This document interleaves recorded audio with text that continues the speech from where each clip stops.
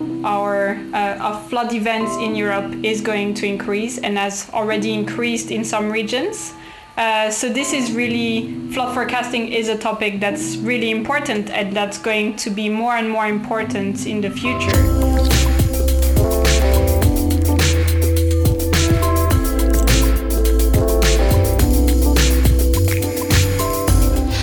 And welcome to another acclimatized conversation on climate change adaptation, the show that picks the brains of some of the leading thinkers about climate change risk and resilience. I'm Lydia, and today I'm speaking to Dr Louise Arnal to learn all about her work on flood prediction.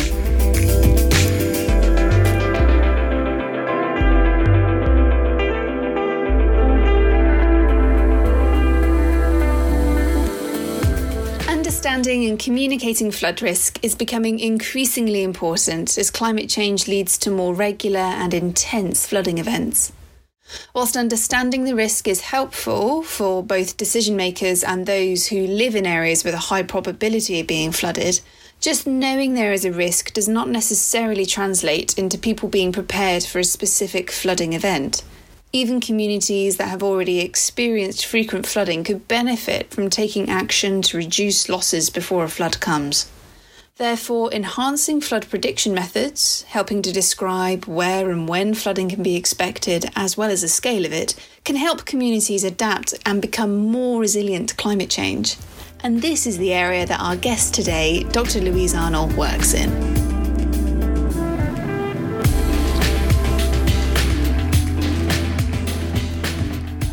So, hi Louise, thank you so much for joining us today and to tell us more about your work. Tell us about what it is you do. Thanks for having me on this podcast. So I'm currently a part-time scientist at the European Centre for Medium Range Weather Forecasts. So that's ECMWF in short. And I work there on flood forecast product design. So I just finished my PhD at the University of Reading in the Geography and Environmental Science department. And during my PhD, I was looking at improving the seasonal forecasting of flood events in Europe. And I also looked more specifically at the Thames River Basin in the UK for one of my case studies. And on the side, I'm also a keen artist, and I love using artwork that I make to explain the science I do, but also to collaborate with people on scientific topics. Yeah, that's great. And I've seen some of your artwork, Louise, and it's fantastic for translating the science. So I wanted to ask you, what exactly is flood forecasting and why is it so important? What do you do? So flood forecasts are prediction of flood events. And we make those using supercomputers and that run on these computers. So they're mathematical models of what happens in the sky and on the ground. And they basically represent the future weather and the movement of water over and in the ground, kind of like the water cycle. And these are produced using supercomputers. In my case, I use the ones produced by ECMWF, but there are many supercomputers around the world. So I was looking at seasonal timescales for my PhD because knowing what would happen months in advance would give you all this extra time to potentially prepare for an event. Great. So how is flood forecasting any different from just forecasting when there's going to be lots of rain? Surely it's sort of the same. Not quite. I mean, there is so much data that we have to take into account when we make these forecasts. Let's take a day when it starts to rain. So you would have measurements of the rainfall, but you would also have measurements of your temperature, of how much water is being evaporated from the land. So we get these from different sources of data. And then we also have information on what the land cover is like, if there is any infrastructure on the ground, like let's say reservoirs, or if it's a city versus a forest. we also know whether it's flat land or if there is any mountains there. So we have all this knowledge about what's currently happening. So if it's raining or not, and what the land looks like, basically. And then we basically put all this information into the models that we run on these supercomputers. And then we run the models to be able to get a flood forecast at the end of the day.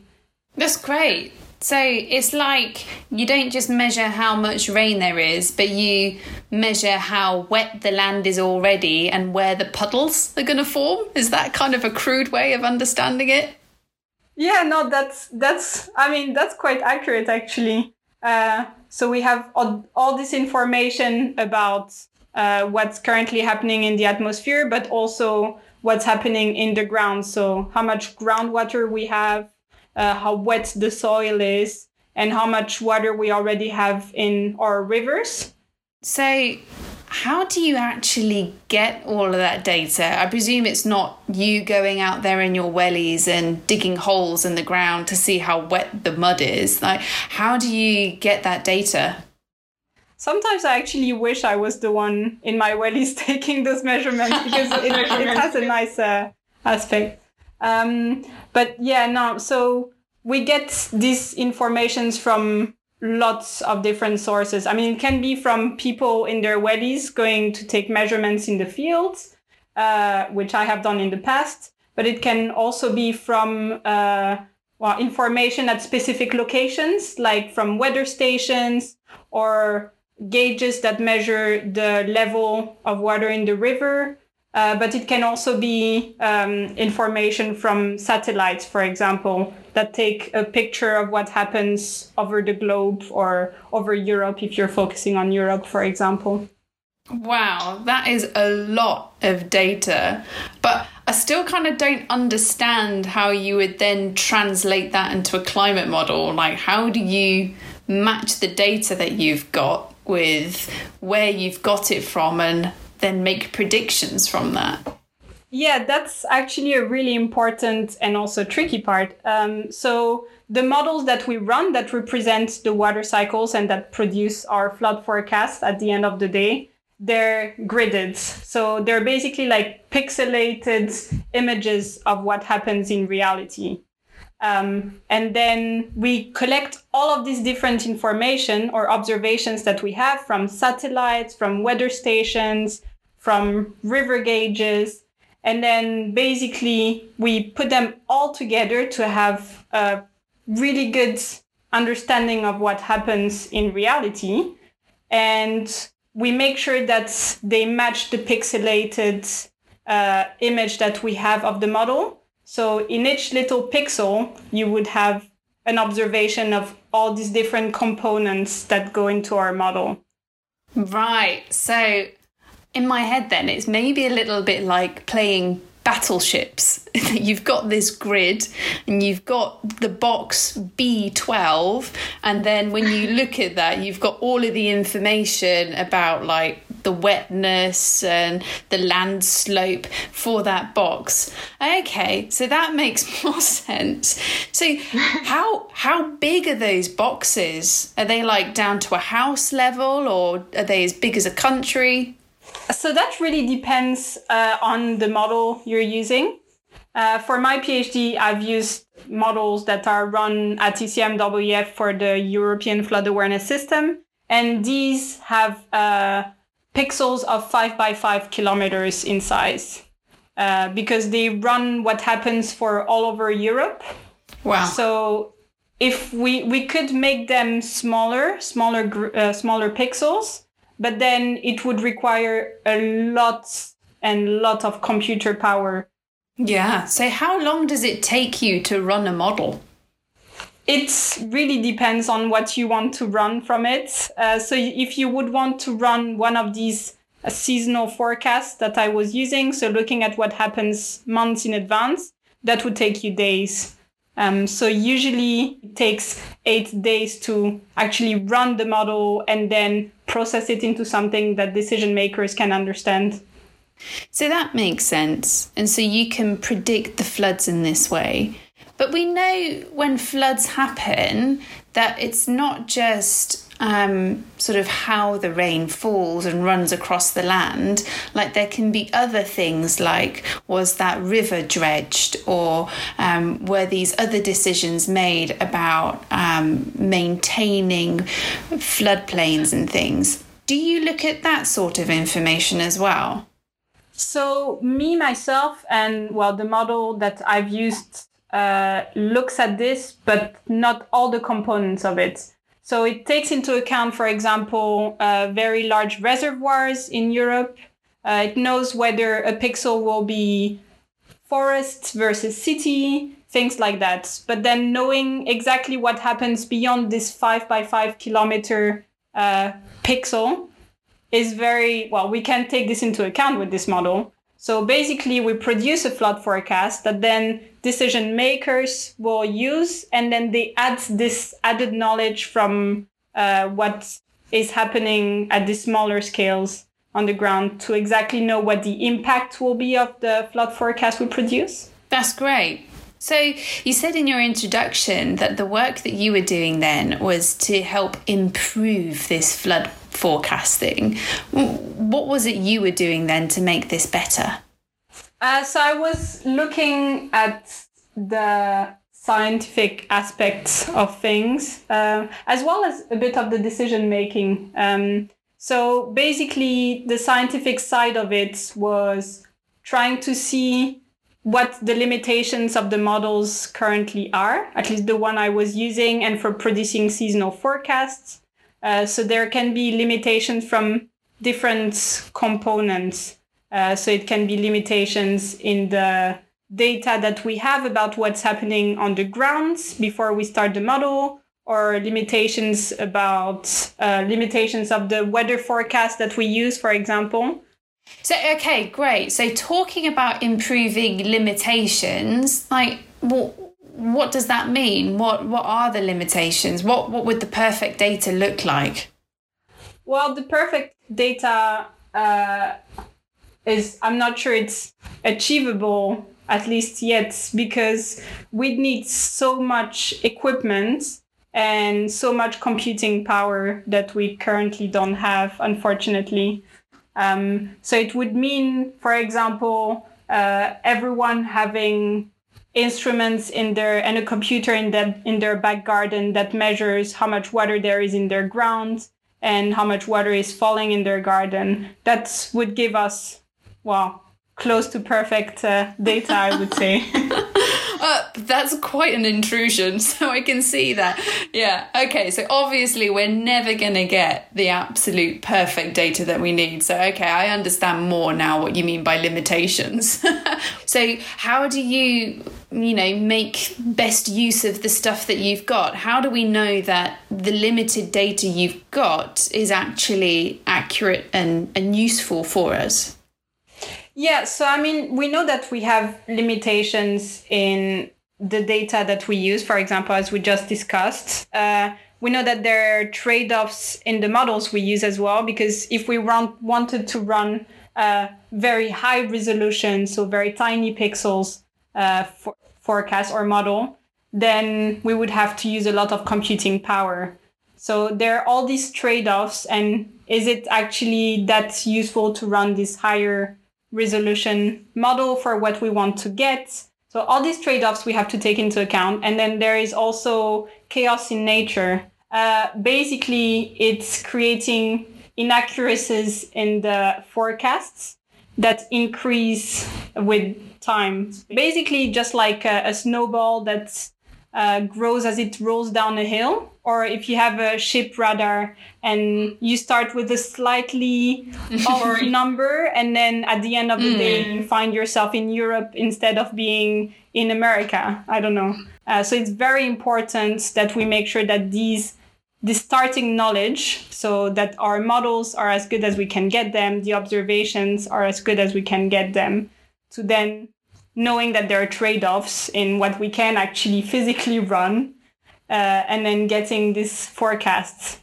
And one way that is being used now for a few decades to run better forecasts that take into account these trade-offs and limitations in the data we have is instead of running a single forecast, we basically modify slightly the inputs we have to our models because we know these inputs are not perfect. And then we get a range of different forecast scenarios, basically. It's just like running an equation with slightly different numbers at the start to double check that the same numbers give you the same answer, but also that tiny different numbers might give you a slightly different answer. Okay, so if there's a range of numbers that we put in at the beginning of our sort of mathematical calculation, and then we run that calculation to see what the answer is, we want to know how widely different those answers are that we get. And so whether a small number change at the beginning results in a small or massive change at the end. Is that right? Yeah, exactly. Okay, and so what do we call that range of answers? So we call this type of forecast probabilistic forecast. Probabilistic forecast. Okay, what does that mean? So probabilistic forecast is exactly what you and I described as running instead of a single, which we call deterministic forecasts of what will happen. We run a range of what might happen. And for flood forecasting, we usually do that by taking different weather forecast scenarios, which were run by modifying slightly their inputs. And then we put those different weather forecast scenarios into the flood model and we run it. And then it gives us a different number of flood forecast scenarios.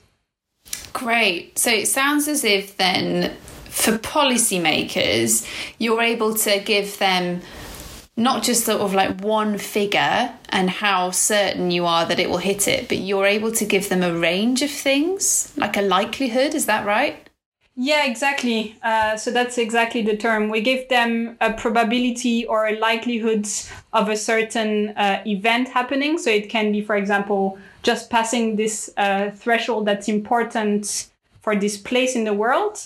And then we give them the likelihood that it's actually going to happen. And then based on this, they can combine it with their information on the impacts that this will have on the ground. So if they know how severe this threshold is, or if of this type of event is, and they combine it with their knowledge of the infrastructure on the ground, the communities on the ground, other more local information that they only have, then they can have a better understanding of the risk. So the work that you're doing then for policymakers, it really is quite important, isn't it? It feeds into how they make decisions then about how they respond to risk. Yeah, exactly. It's almost, it's one of the many sources that they use. So combining this information that we give them, so like the weather forecast, the flood forecast, and then they combine it with all the local knowledge and expertise that they have. It's really vital for them to, at the end of the day, make a decision of putting up a flood barrier or not. Great. So the improvements that you've done in flood prediction, how does that change the things that policymakers do? Or will they not notice a big difference? I hope they'll notice a difference. So by finding how we can improve these forecasts, hopefully, so during my thesis, I looked at how we can improve these forecasts. And now we actually have to take this information into account to actually improve the forecasts. So this is a step that's not yet done, but work on the models and on the forecast is done all the time. So it is done in an indirect way as well.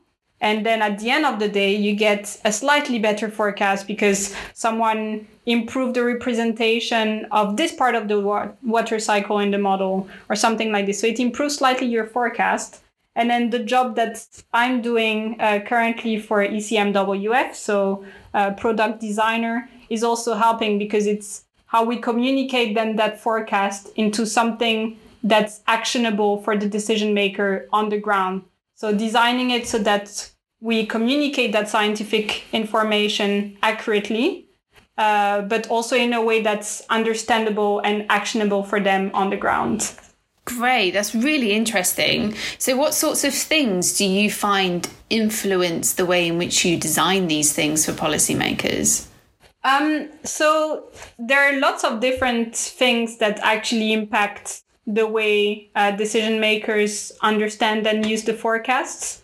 So it can be very basic, from how good a plot looks. For example, if you have a nicer plot that looks more understandable at first sight, then you'll more likely look at it further to make a decision based on it. So it's also about how well you represent the forecast, for example, because as I said, we give a range of possible different scenarios. So it's how you represent these different scenarios graphically so that decision makers understand that it's not only one forecast, but a range of different possibilities, basically. It's also about having the relevant thresholds on there for the decision makers.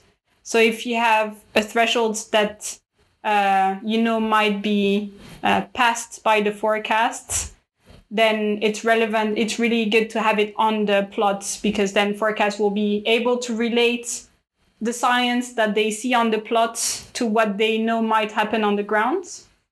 So it's really combining all these different perspectives from how good the science is and how we want to pass that on to decision makers, but also seeing the perspective of the decision maker and what they would want to see on that plot. Wow, that's really cool that you're able to really tailor that scientific information for them. And so some of the other stuff that you do is to do your artwork. That seems quite different from doing your science. How do you bring those two together? Yeah, it's quite different because with these forecasts, you can't be too abstract. I mean, you have to put some accurate scientific content, so you can't be too abstract when you communicate it to the decision maker.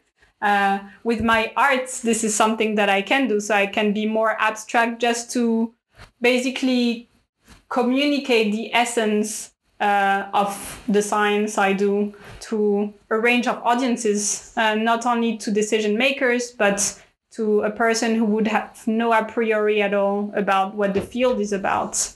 And then trying to bring basically scientists and society together to tackle this challenge of flood forecasting, which is really important to society and to science.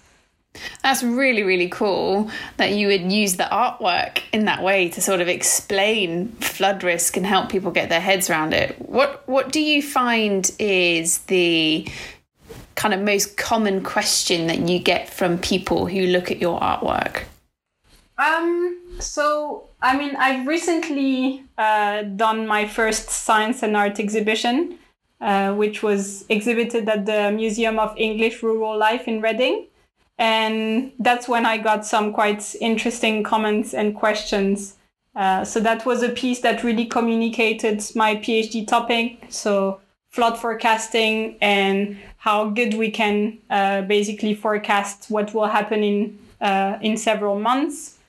And well, basically it was an interesting approach to running a flood forecast which has information about probabilities.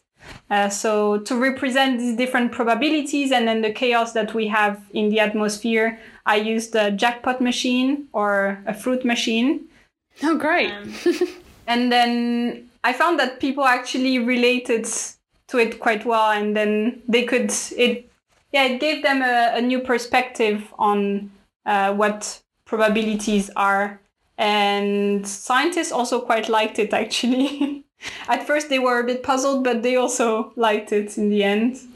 And then one nice comment that I got was someone who was there in the installation. So the installation took, let's say, 2 minutes to run. And this person wanted to produce their own forecast using this jackpot machine I put in the center of the room. And so they pressed it, and then they had to wait 2 minutes again.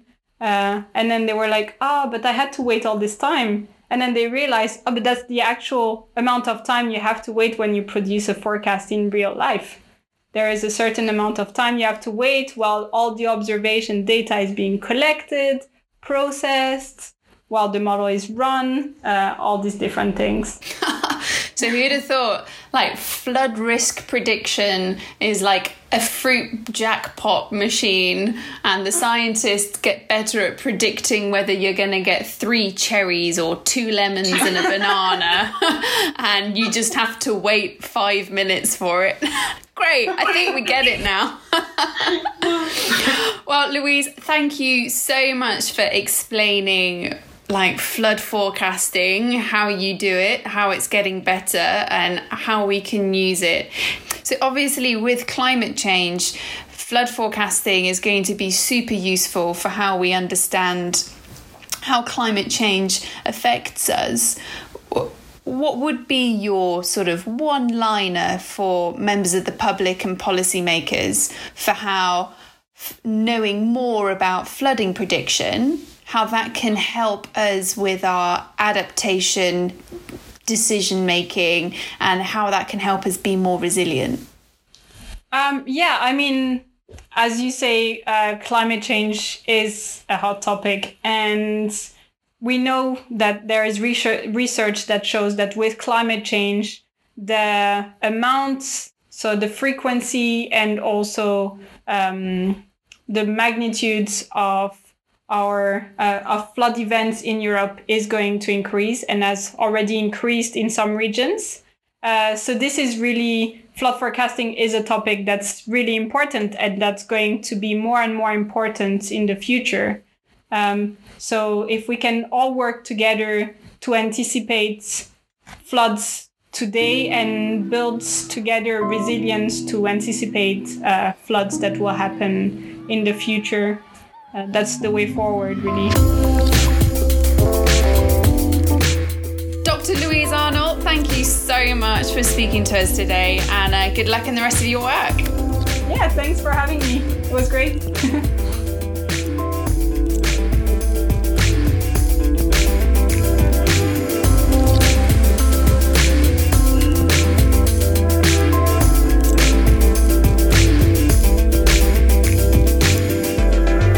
Thanks a lot for listening, and many thanks again to Louise for taking the time to talk to us. Thanks also to the band Broke for Free, who provide our title music. For more conversations on climate change adaptation, or to access world-leading advice and guidance on climate risk management, visit our website www.acclimatise.uk.com. You can also listen to many more episodes by subscribing to SoundCloud, iTunes, or wherever you get your podcasts from. That's all from me, so speak to you next time.